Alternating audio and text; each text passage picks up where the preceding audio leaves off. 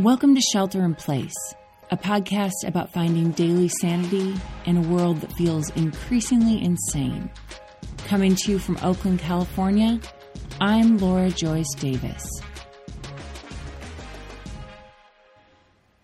It's Memorial Day, a holiday here in the United States. It's a day meant to honor our men and women who served our country in war. And also, it's a day when we're used to gathering with others for backyard barbecues, a time to celebrate the coming of summer. It's a day when pretty much everyone takes off work. So I'm taking it off too. Instead of the usual weekday episode, I'm sharing with you a story I wrote a long time ago that was published in a wonderful literary journal called Acapella Zoo. It was the first short story I ever published, so it's got a special place in my heart. I hope you'll enjoy listening to it as much as I enjoyed writing it for you. The original of this story includes a few words of profanity, which I've excluded for this reading. A warning that the content of the story might not be suitable for children. If you'd like to read the original unedited version of the story, you can find it on my website, laurajoycedavis.com.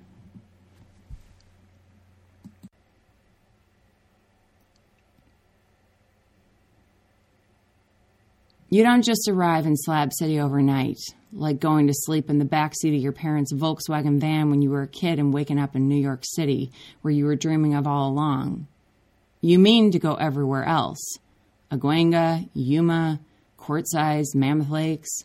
And then, when you're sure you've been to all of those places and they're all wrong for you, you turn in despair to the place you never believed existed, never even heard of until you met me. My name could be Bonnie, or Maggie, or Sharon. The name's not important, but the bike is. It's a Harley, the kind you always dreamed of getting if you could have sold the house that went to your ex-wife. VRSC V-Rod painted lava red sunglow, 115 horses, with a seat so wide you could almost lie back on it and look at the stars, if you liked stargazing, which you don't particularly. My palms are thick and hard, just like yours, but the bad years hide in the creases around my eyes and the calluses on my hands, so you can't see them unless you look close. With my smooth cheeks and red hair that doesn't even look like it's dyed, I'm a lot prettier than you. This probably makes you think I wouldn't even consider you, but that's where you're wrong. When I pull into the Lazy Hog Saloon just outside LA in West Covina, I look at you, size up your Goldwing, and say you probably picked that color because it makes you seem flashy.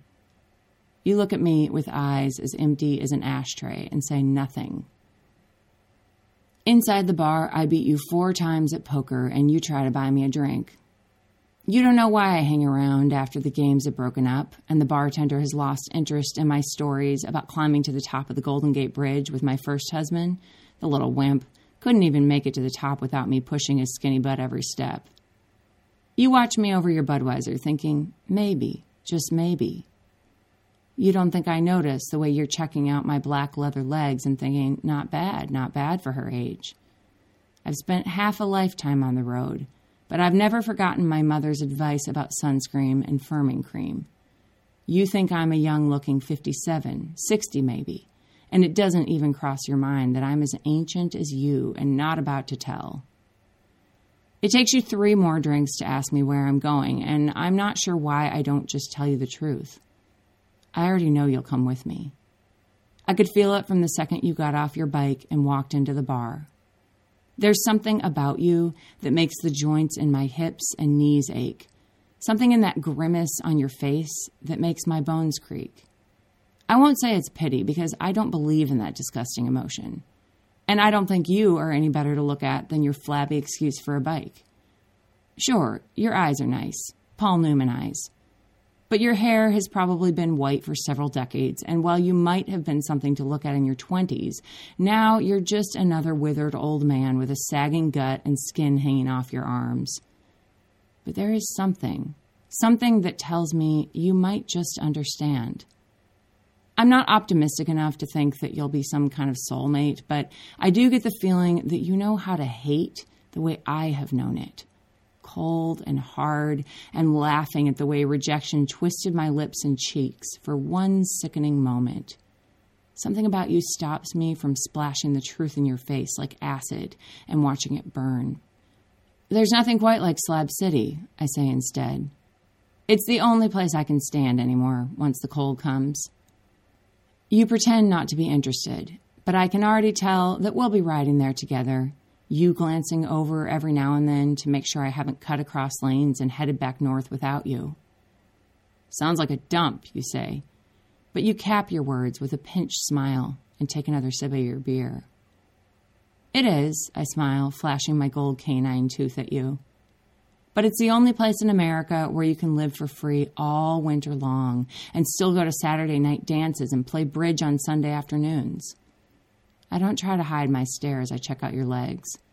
They don't look like dancing legs, so I don't expect much from you. Still, I hope you surprise me. The state of California sort of looks the other way when it comes to Slab City, I say, since you're not talking. Only once or twice does the law peek in, and that's only if there's something really strange going on. We're sort of a law unto ourselves. You don't meet my gaze, but I'm not surprised when, after the 5th beer, you agree to come with me. You follow me to the motel down the road, and I can see you trying to decide whether or not to ask if you can share my room before thinking better of it and getting your own. You make me promise we'll have breakfast at 7, and already I can see that look I've worn so well, but it's on your face now. You're positive I'm going to double-cross you. You're no romantic, and you never were, but you can't stand a woman laughing at you. You don't talk over greasy eggs and flapjacks, except to tell me that the only reason you're coming with me is that you're bored and broke. That suits me fine, since I am too, I tell you. But I won't go there with a complete stranger, so you might as well start talking. You stare at me like I've just asked you to pull down your pants. Fine, I say. We'll ride first. Maybe you'll be more interesting over lunch. You ride behind me the entire way to Nyland, the nearest town to Slab City. I suppose you want to make sure I don't get away from you while we're riding through country you've never ridden through. The sun comes out just as we reach the Salton Sea, and I glance over my shoulder to see if you're still soft enough to appreciate something as beautiful as the glittering water and brown mountains off to our right. I wonder if you'll be disappointed when you see that our destination isn't half as pretty as what we're seeing now. This is it, you say when we pull over just outside the Welcome to Slab City sign. You scan the flat desert in front of you, already worried because all you see are hundreds of RVs with a few tents mixed in and some low mountains in the distance. The Salton Sea is only a mile away, but you won't see it from here unless you get someplace higher up. Your gaze settles on Salvation Mountain, that pastel construction of hay and mud and colored paint old Wilbur has devoted his crazy life to. The low mound of chalky colors and crude shapes looks like something out of a Dr. Seuss book. You didn't tell me it was this kind of place, you say, eyeing the large cross on top of Salvation Mountain. Think of it as our version of the letters on the hill they have in Hollywood. I wave my hand at Salvation Mountain. No one in Slab City pays it much attention, but it does attract the tourists. Must be some kind of fanatic, you mumble. Not all of them are godbangers, I laugh. Just Wilbur and a few strays who go to Pastor Jim's church in the trailer. I point to the large white cross on the top of the colored mound. That thing got struck by lightning twice last year. Now, what do you think God thinks of that? You don't laugh with me, but I can see you breathing a little easier, letting go of the panic. Our own little desert oasis, I smile and slap you on the back. No running water or electricity, but no fees or rules either. A large fly lands on your arm, and I slap it hard enough to kill it, leaving a red blotch on your age-spotted skin. Mexican jet, I say. They'll spit poison into you if they bite. Don't ever let them, and you'll be fine. Your momentary calm vanishes, and you look at me like I'm the biggest mistake you've made yet. And I can tell you're already thinking about turning right back around, or heading to San Diego maybe, or Mexico. You could. You're just over the border now, and the chocolate mountains there aren't big enough to stop you. But I know you won't. You found me just like they all find me, looking for someone who has something you can't define, but you know you need. I won't say you're any more special than the last one, with his obsession with calling everyone by their full name, or the one before that, who yelled out the names of every town we passed. Garsky, North Dakota, you just got lucky. I don't get attached, knowing that my time with you is a few weeks, maybe, at most a few months.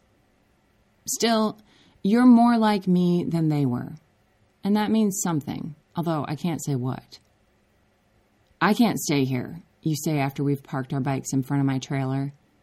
Of course you can. You'll stay with me. You give me that same tired stare that you've been wearing since I met you, and I start to think maybe I was wrong about you. Maybe you're not angry or even bitter. Maybe you're just bored. I start to wonder if maybe you've really just become the monotony you dread so much. I don't like thinking that you might have come for some other reason besides me, so I hand you a bud, hoping this will pop your cork and start you talking. We sit on the metal steps of the RV that has been my winter home in Slab City since 1992, when I traded marriage for my bike and watched the sky get dark. I can't think what to say to you as we watch all the losers walk by, playing horseshoes and sharing coffee over the fire. You ask me who they are, and I tell you they're you and me, but nicer. They're the fraternities for geezers, the loners on wheels, the birds of a feather, the escapees, along with a few outliers like us who don't have a senior group to travel with. They come here every winter, sometimes as many as 5,000 of them, and spend their time laughing at the country club set who'd never set foot in Slab City. That's why we like it. We can be elitist about the elitists. I watch your face in the gray light to see if this makes you laugh, but you don't even crack a smile. I saw a sign for a polka dance, you say. I can't stay in a place where all these old farts do is polka. That's funny coming from an old fart. I reach into the cooler I keep under the trailer and pull out 2 MGDs and hand you one. Time to pull out the good stuff, I say, popping off the top of my beer at the edge of the trailer. You slouch next to me and frown at the bonfire the next trailer down. I don't belong here. There's no place you think you belong, except maybe hell. But that's not my problem. My problem is that I brought some tight-lipped boar to my winter hideout, and all I know so far is he doesn't polka. You glare at me a while, and then, just when I'm about ready to stop by the Loners on Wheels trailer and watch a rerun of the Lawrence Welk show, you get all busted open. I don't talk because there's nothing to tell, you say slowly, as if your words might put you to sleep. You're asking for an early death, I say, the prediction slipping out before I realize what I've said. You let that tragedy sit inside you, and it'll rot your bones. So I should shoot it out at everyone else instead, like you? It's the first nasty thing you've said to me, and it makes me smile a little. Yeah, I say, you should. Hate is a lot more constructive than sorrow. There must be something you hate in this world. I don't believe you're so boring that you don't have anything to contribute. Tattoos. You say it quiet, but mean. I follow your gaze to a leathery woman walking by in cowboy boots and a man's undershirt. Her arms are a crowded collage of faded vines and thorns. She sees me and shrugs. I laugh and pull up my shirt to show you the Harley logo on my back. Now how can you dislike something as beautiful as this? You look at me as if I've just spoken in tongues, but then you get over it and look at the circle you're making with your foot in the dirt. She had these tattoos running up her left leg. You spit in the dirt. Sounds typical, I say, picturing the ugliest version of her that I can imagine. Why'd you waste your time on someone so boring? You look back at the bonfire, and I can see the reflection of orange flames jumping beneath your eyelids. Sheila wasn't boring, you say. It's boring now. Alone. I wait for you to continue, knowing you will, but now I'm not sure I want you to. What death would you choose for her if you could pick one? You continue as if I haven't spoken. She had the nicest arms in all of Oregon, and probably Washington, too. You talk about her arms the way most men talk about a good rack. She was always showing them off, pulling up the car hood and tinkering around, her muscles twitching and flexing. She was more at home under a Ford truck than, well, she was a show-off. Lucky for you, I say, but don't laugh. You rub your face in your palms. I keep my hands to myself, knowing you'll snap if I touch you. If I found Jim now, I'd skin him and quarter him and hang him from a tree by his earlobes, I say. You look at me with an expression I haven't seen in a long time, and I turn away because it's too soft, too tender. If there's a God, and I'm pretty sure there is, I'm pretty sure he's a jerk, I say, wanting to change the subject. You nod like it's the first true thing you've ever heard. There's a pastor here, Pastor Jim. He ain't a bad guy, and I usually go to his Friday night campfires just for kicks and free chili. But he's got God figured as some sort of sweet, candied father figure who pats us on the head and makes rainbows. I hear the slight shifting of sand next to my trailer and glance over.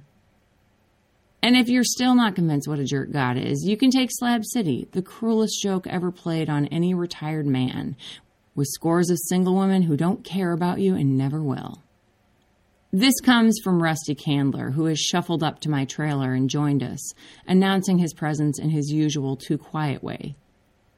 I never did get the slab of cement closest to the mountains like I wanted. That went to Jackie Kutchkins, who's too crazy to appreciate it. Hey, Rusty, I say. About time you start creeping around and complaining about life. Rusty leans back and laughs, rubbing his round belly. He looks you over, trying to figure out if you know why you're here.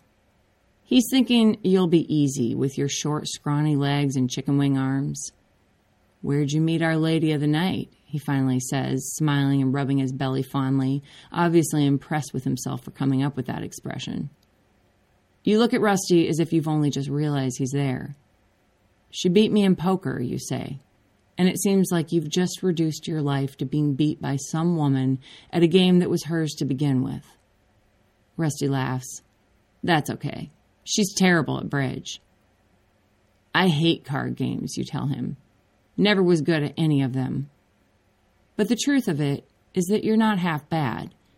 And when we head over to the escapees trailer, you win more than you lose before we head back to my trailer. You even smile once when you win the third time and surprise even me. Place stinks like garbage, you say before the trailer door rattles shut. So do you. Seems like you've come home. You sneer at me, and I notice that you're missing a tooth in your bottom row of teeth. I feel more at ease whenever you get a little angry. I imagine all the hatred sneaking out through that little gap in your teeth, like red smoke filling my trailer. My own anger starts to sneak out, too. It's the color of the sun at high noon. And as it mixes with yours, the trailer starts to sweat. You brought me to a stinking garbage dump. No, you came with me. And it's an abandoned military base. Might even find some scraps of old test run bombs on the side closest to the Chocolate Mountains if you're lucky. That'd be a nice souvenir for you. I wait to see if you'll snap back. But instead, you start to relax. That's when I see it, the reason you found me. You don't hate me. You understand that I don't hate you either. But that bitterness is a way of life with us. When you've been loved and left as many times as we have, hatred is a survival mechanism. The more you hate, the better chance you have of outliving your exes. For the first time since I came to Slab City a decade ago, I start to wonder if maybe I've found someone who will stick around for a while. My vision of smoky anger filling the trailer has vanished, and this makes me shift from one foot to another and fumble around the night table for a cigarette. I hope there's something better than bridge tomorrow night, you say at last. I might head off to New Mexico this weekend if this doesn't stop being the worst place I ever set foot in. But you won't. You'll stay right here. And if I'm not laying yellow daisies on your grave like I thought I would be, then maybe I'll be convincing you that there are other reasons not to leave this place. The knowledge that I might have been wrong about you is something new. It feels good in my chest, like the warm burn I get from a swig of Southern Comfort. But it feels dangerous, too. And so I put my mind to plans for your decay. I won't put a wooden cross in the dirt and sand the way I did with Harold, Wayne, Max, and what was his name? Ray. They still believed in a nice God, even if Max thought God was a Texan just like him. You'd probably try to dig yourself back from the dead if you knew anyone was putting a cross above you. Maybe I'll put an old shoe there, or one of your bike tires. I could tell you about it, but I know you'll figure it out soon enough if I'm not wrong about you. I might as well not spoil things while you're having yourself such a good time here. I figure we have at least a week or two, and maybe a lot longer. So I'll let my secret hiss out nice and slow, and see if I can just let it soak in with that toxic loathing. You won't leave, I say, partly to solidify my own thoughts on the matter. What would you do without me to show you the country? You don't catch the sarcasm in my voice and sit down on the bed facing away from me. Do you really think I need you to show me the country? I've been doing fine on my own for 8 years. There's only one bed in my trailer, and you're not the first one to sleep there with me. So I slough off the awkwardness when I pull down my pants and tell you I'm not about to do anything but sleep, and maybe have a smoke if I can't sleep, so you might as well put away the Viagra.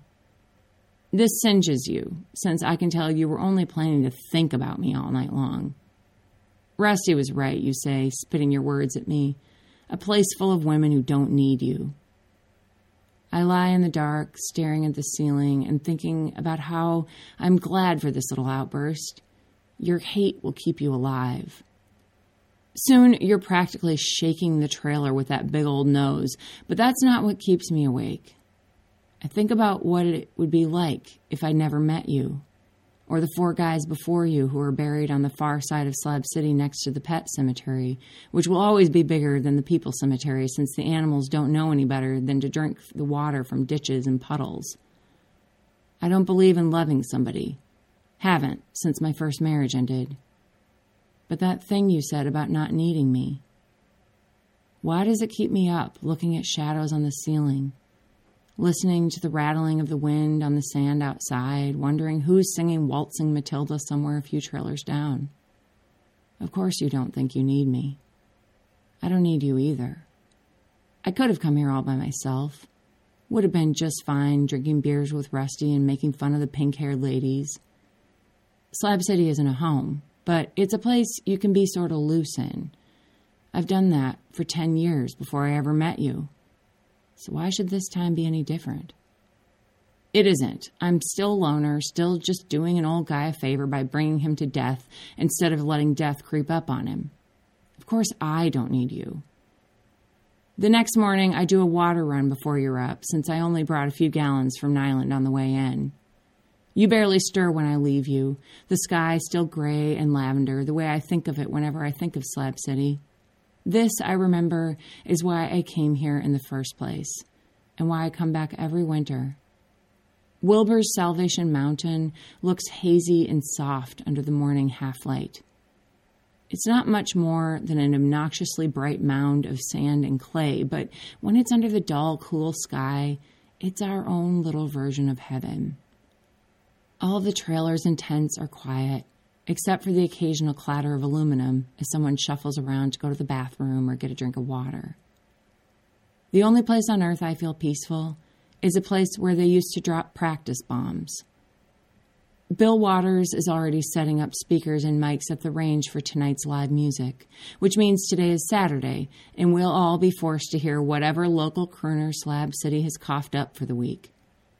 I mostly ignore the music at the range when I can because it's so bad, but it's something to do, and it'll give you something more to complain about, which ought to make you happy. We can sit in the back and snicker at the banjo players while the sincere old ladies in the front clap their hands to the beat. By the time I get back from Nyland, you're washing in the outdoor shower Jesse Nutkins rigged up in the ditch a few years back. The canvas walls only come up to your shoulders, and I stride across the sand and peer at your scrawny figure. Pretty cold this morning? I walk away, laughing, and you throw cuss words at my back as I head back to the trailer. You like me, in your spiteful way, and I feel kind of sprightly and even a little cheerful by the time the eggs are sizzling and popping in the frying pan. I think about asking you to play horseshoes after breakfast and hum Frank Sinatra's New York, New York. I always thought Frank was a fake, but his songs have a funny way of finding their way into my head when I'm feeling slightly less resentful toward him. That evening, as we sit around the fire I build and roast s'mores, we start up a game that we continue every night after that. What's the worst thing you'd say to Sheila if she brought her little tattooed, cheating self up to our campfire right now, I say, and watch you blow out the flame that has turned your marshmallow black? I'd tell her arms have gotten flabby and soft, and that if her mechanic was telling her otherwise, it was just because he's using her for her way with machines. Your face twists into a sneer, but when I laugh, you smile a little too, and the scowl gets mixed in. I'd tell Melvin that the only reason I married him was to have a reason to visit his baby brother now and then. He was 10 times the looker Melvin was. I should have married Sheila's cousin, you confess. She was the kind who wouldn't run off. I stare at the fire, pretending to be engrossed in getting my marshmallow just right, so the outside is crispy browned all the way around. I didn't expect to get this feeling so soon, or to be sorry when I did. It's the feeling I get when the end is just about to sneak up on us. I look to see if you notice, but you're lost in thoughts of criticizing Sheila's tattoos. I can't sleep that night. Your snoring is even louder than last night, so I know you're still plenty alive. I keep thinking I'll wake up and you'll be gone. All of that boiling frustration reduced to a corpse, and me left to deal with it. You make it through the night, and although you don't suspect a thing, I can tell you're annoyed when I say I don't want to play bridge tonight, that I'd rather sit on the stoop and smoke alone for a little while. I feel slightly guilty throwing you out to those old dogs by yourself, but I need to nap for a little while, or at least be quiet and think things over. I sit on the metal stairs of my trailer, blowing smoke up at the stars and watching the way it clouds my view for just a second. I know what will greet you as soon as I'm not by your side. Those vultures at the Loners on Wheels Hall won't be able to stand not spilling the news to you. I close my eyes and picture the scene I know you must be facing. You walk in, and you know something is up from the way they look at you. You probably ignore them. You're not curious enough to ask them why they're looking at you like you have leprosy, and so instead, you sit there thinking of what you'll say to me when you get back to the trailer tonight. You'll tell me you don't know how I put up with those geezers for over a decade, and you'll never understand why I keep coming back here. You'll tell me you're going to leave at the end of the weekend. You can't stand it here anymore. Maybe I should have told you by now. I close my eyes again and imagine that my spirit can lift and float on the wind until I'm hovering over the trailer where I know you're playing cards. I know the scene well enough that imagining it is a snap. Rusty probably talks you into playing bridge and you sit across from him. Edith and Sissy Marshall, or some of those other old biddies, probably sit on either side of you. They're sisters, they tell you proudly, and they've been coming to Slab City for 14 years, and they're ever so happy to meet you. Rusty grins, and you can already tell he's got his eye on Sissy, hoping she'll change her mind about needing only her sister. Before the first card has been laid, one of the Marshall sisters will look over at Rusty with a knowing nod, and they'll give you the biggest blow you've ever gotten. Say, has she told you why she brought you to Slab City? Rusty says as he peers across the table at you. I was bored, so I came here with her, you say. Edith and Sissy share a look, and you shift in your chair. You poor thing, Sissy says, placing her hand lightly on yours and probably trying not to notice that you haven't showered in 3 days. Rusty's jaw clenches until she pulls her hand away. I thought she'd have the decency to tell you. They always find a way to blame it on me, as if I had a choice in the matter. Your lady is what we call special, Rusty confesses, his jealousy already evaporating. And not in a nice way, Edith says. She says she gets these feelings about people, about certain men. She brings them here to die, Sissy says in a whisper, so that you're forced to lean in just to hear her. She presses her bright pink lips together and pats her coiffed hair the way she always does when she has some important news to deliver. She's got some sort of sense of them. Says they find her and she just knows. She sizes them up and knows they're just waiting for her to bring them to the grave. It's just terrible that she brought you here without telling you. Sissy folds her hands in front of her and sighs. I imagine you've done a pretty good job acting bored up until now, but this last comment makes you angry, seeing as you're convinced that you don't need me. I don't need anyone to help me die. I don't need her or any of you to feel sorry for me. You stand, your hands shaking visibly. I'm leaving tonight. No way I'm dying in this old dump. My imagined story follows me into the trailer, and I do something I never do, and light a cigarette and smoke inside. I close my eyes and wait for you to find me. I start to worry that you won't make it back to the trailer. Something tightens in my chest when I hear your angry footsteps outside the trailer. I think maybe it's the smoking inside and stamp out the cigarette before the illogic of this idea occurs to me. I take a deep breath and press my hands into the place between my breasts. You're already muttering under your breath when you open the trailer door, and your fingers are clenching and unclenching erratically like they're claws.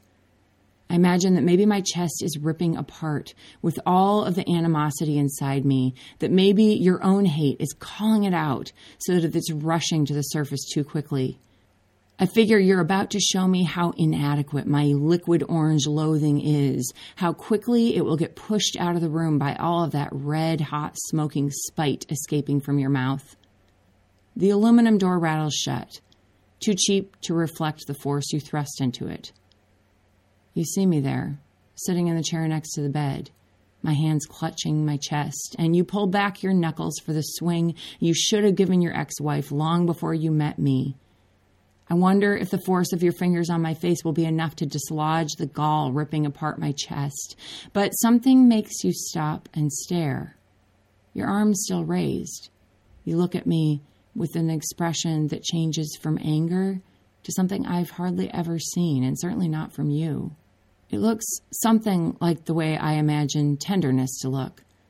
But then something explodes inside me, and I slump in my chair. My gaze is somewhere on the floor, and you start to shiver as you look at me. Your nervous fingers find my cheek, and then my neck before withdrawing quickly. You can see it now.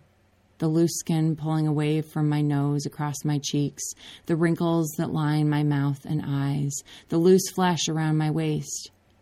I'm not a day younger than 72, and the skin you thought was nice and tan looks waxy and yellow. My hostility is gone, vanished, and you step back, suddenly unsure of yourself. You pass the night sitting on the edge of the bed, wiping snot on your shirt sleeve and shaking all over. You don't even pick me up because you can't bear to touch me again. And so when they find me the next afternoon, I'm still slouched in my chair, staring at the place where your shoes were the night before. You don't leave a note, since you don't figure you owe anything to anybody except maybe me, and what can you give me now?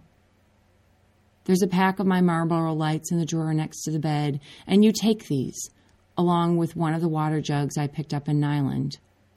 You don't think to take my money, and even when it occurs to you hours later, you're glad you didn't. Outside, you see the blue-gray morning for the first time, and you stop for a moment, glad that no one else is awake. You didn't notice how pretty Salvation Mountain could be before, or the way the leftover campfires smolder black and yellow against the lavender sky. The chocolate mountains look purple in this light, and you think, just for a moment, that maybe you should wait a day or two so you can put some flowers on the dirt they'll throw over me. Your Goldwing sits perched next to my Harley, and you think better of it. Better to leave now, with the sky still full of color and the air hazy and heavy. You don't think I'll mind if Rusty puts the first petals on my grave. You'll bring roses for me when you come again. You go back into the trailer and rummage around in the drawers until you find my keys. You don't think I'll mind, since I wouldn't want my hog going to any of these old farts anyway. Rusty can have your bike if he wants it. You won't miss it. You only picked it because it made you seem flashy. The roar of my hog fills the morning, and then it's the gray Highway 111 stretching out before you to Mecca or El Centro. You'll follow the roads to the north, the Southern Pacific Railroad keeping you company off to your right, and the Salton Sea gleaming in the orange morning to your left. You're not scared anymore, just curious about what it'll feel like to take my place. If you run into trouble, you can always seek my quiet company, now that I can finally rest. Maybe you'll even go to Joshua Tree, even though it was one of the places Sheila always wanted to go. You could always turn back around if it gets too dull. If you've enjoyed today's episode of Shelter in Place, the best way you can support it is to subscribe, rate, and review it on iTunes so others can find it too. Shelter in Place is sponsored by Brick and Mortar and Delta Wines. I am so grateful to be sponsored by a small local business that isn't just committed to making great wines, but to making this world a better place. Get 10% off your order when you use the promo code SHELTER at brickandmortarwines.com or winesforchange.com. When you buy wine, you support this show and also other businesses that are working toward more sustainable living. The Shelter in Place music was composed by Chase Horseman at Reactor Productions, and the Shelter in Place artwork was created by Sarah Edgel. Until tomorrow, this is Shelter in Place. I'm Laura Joyce Davis.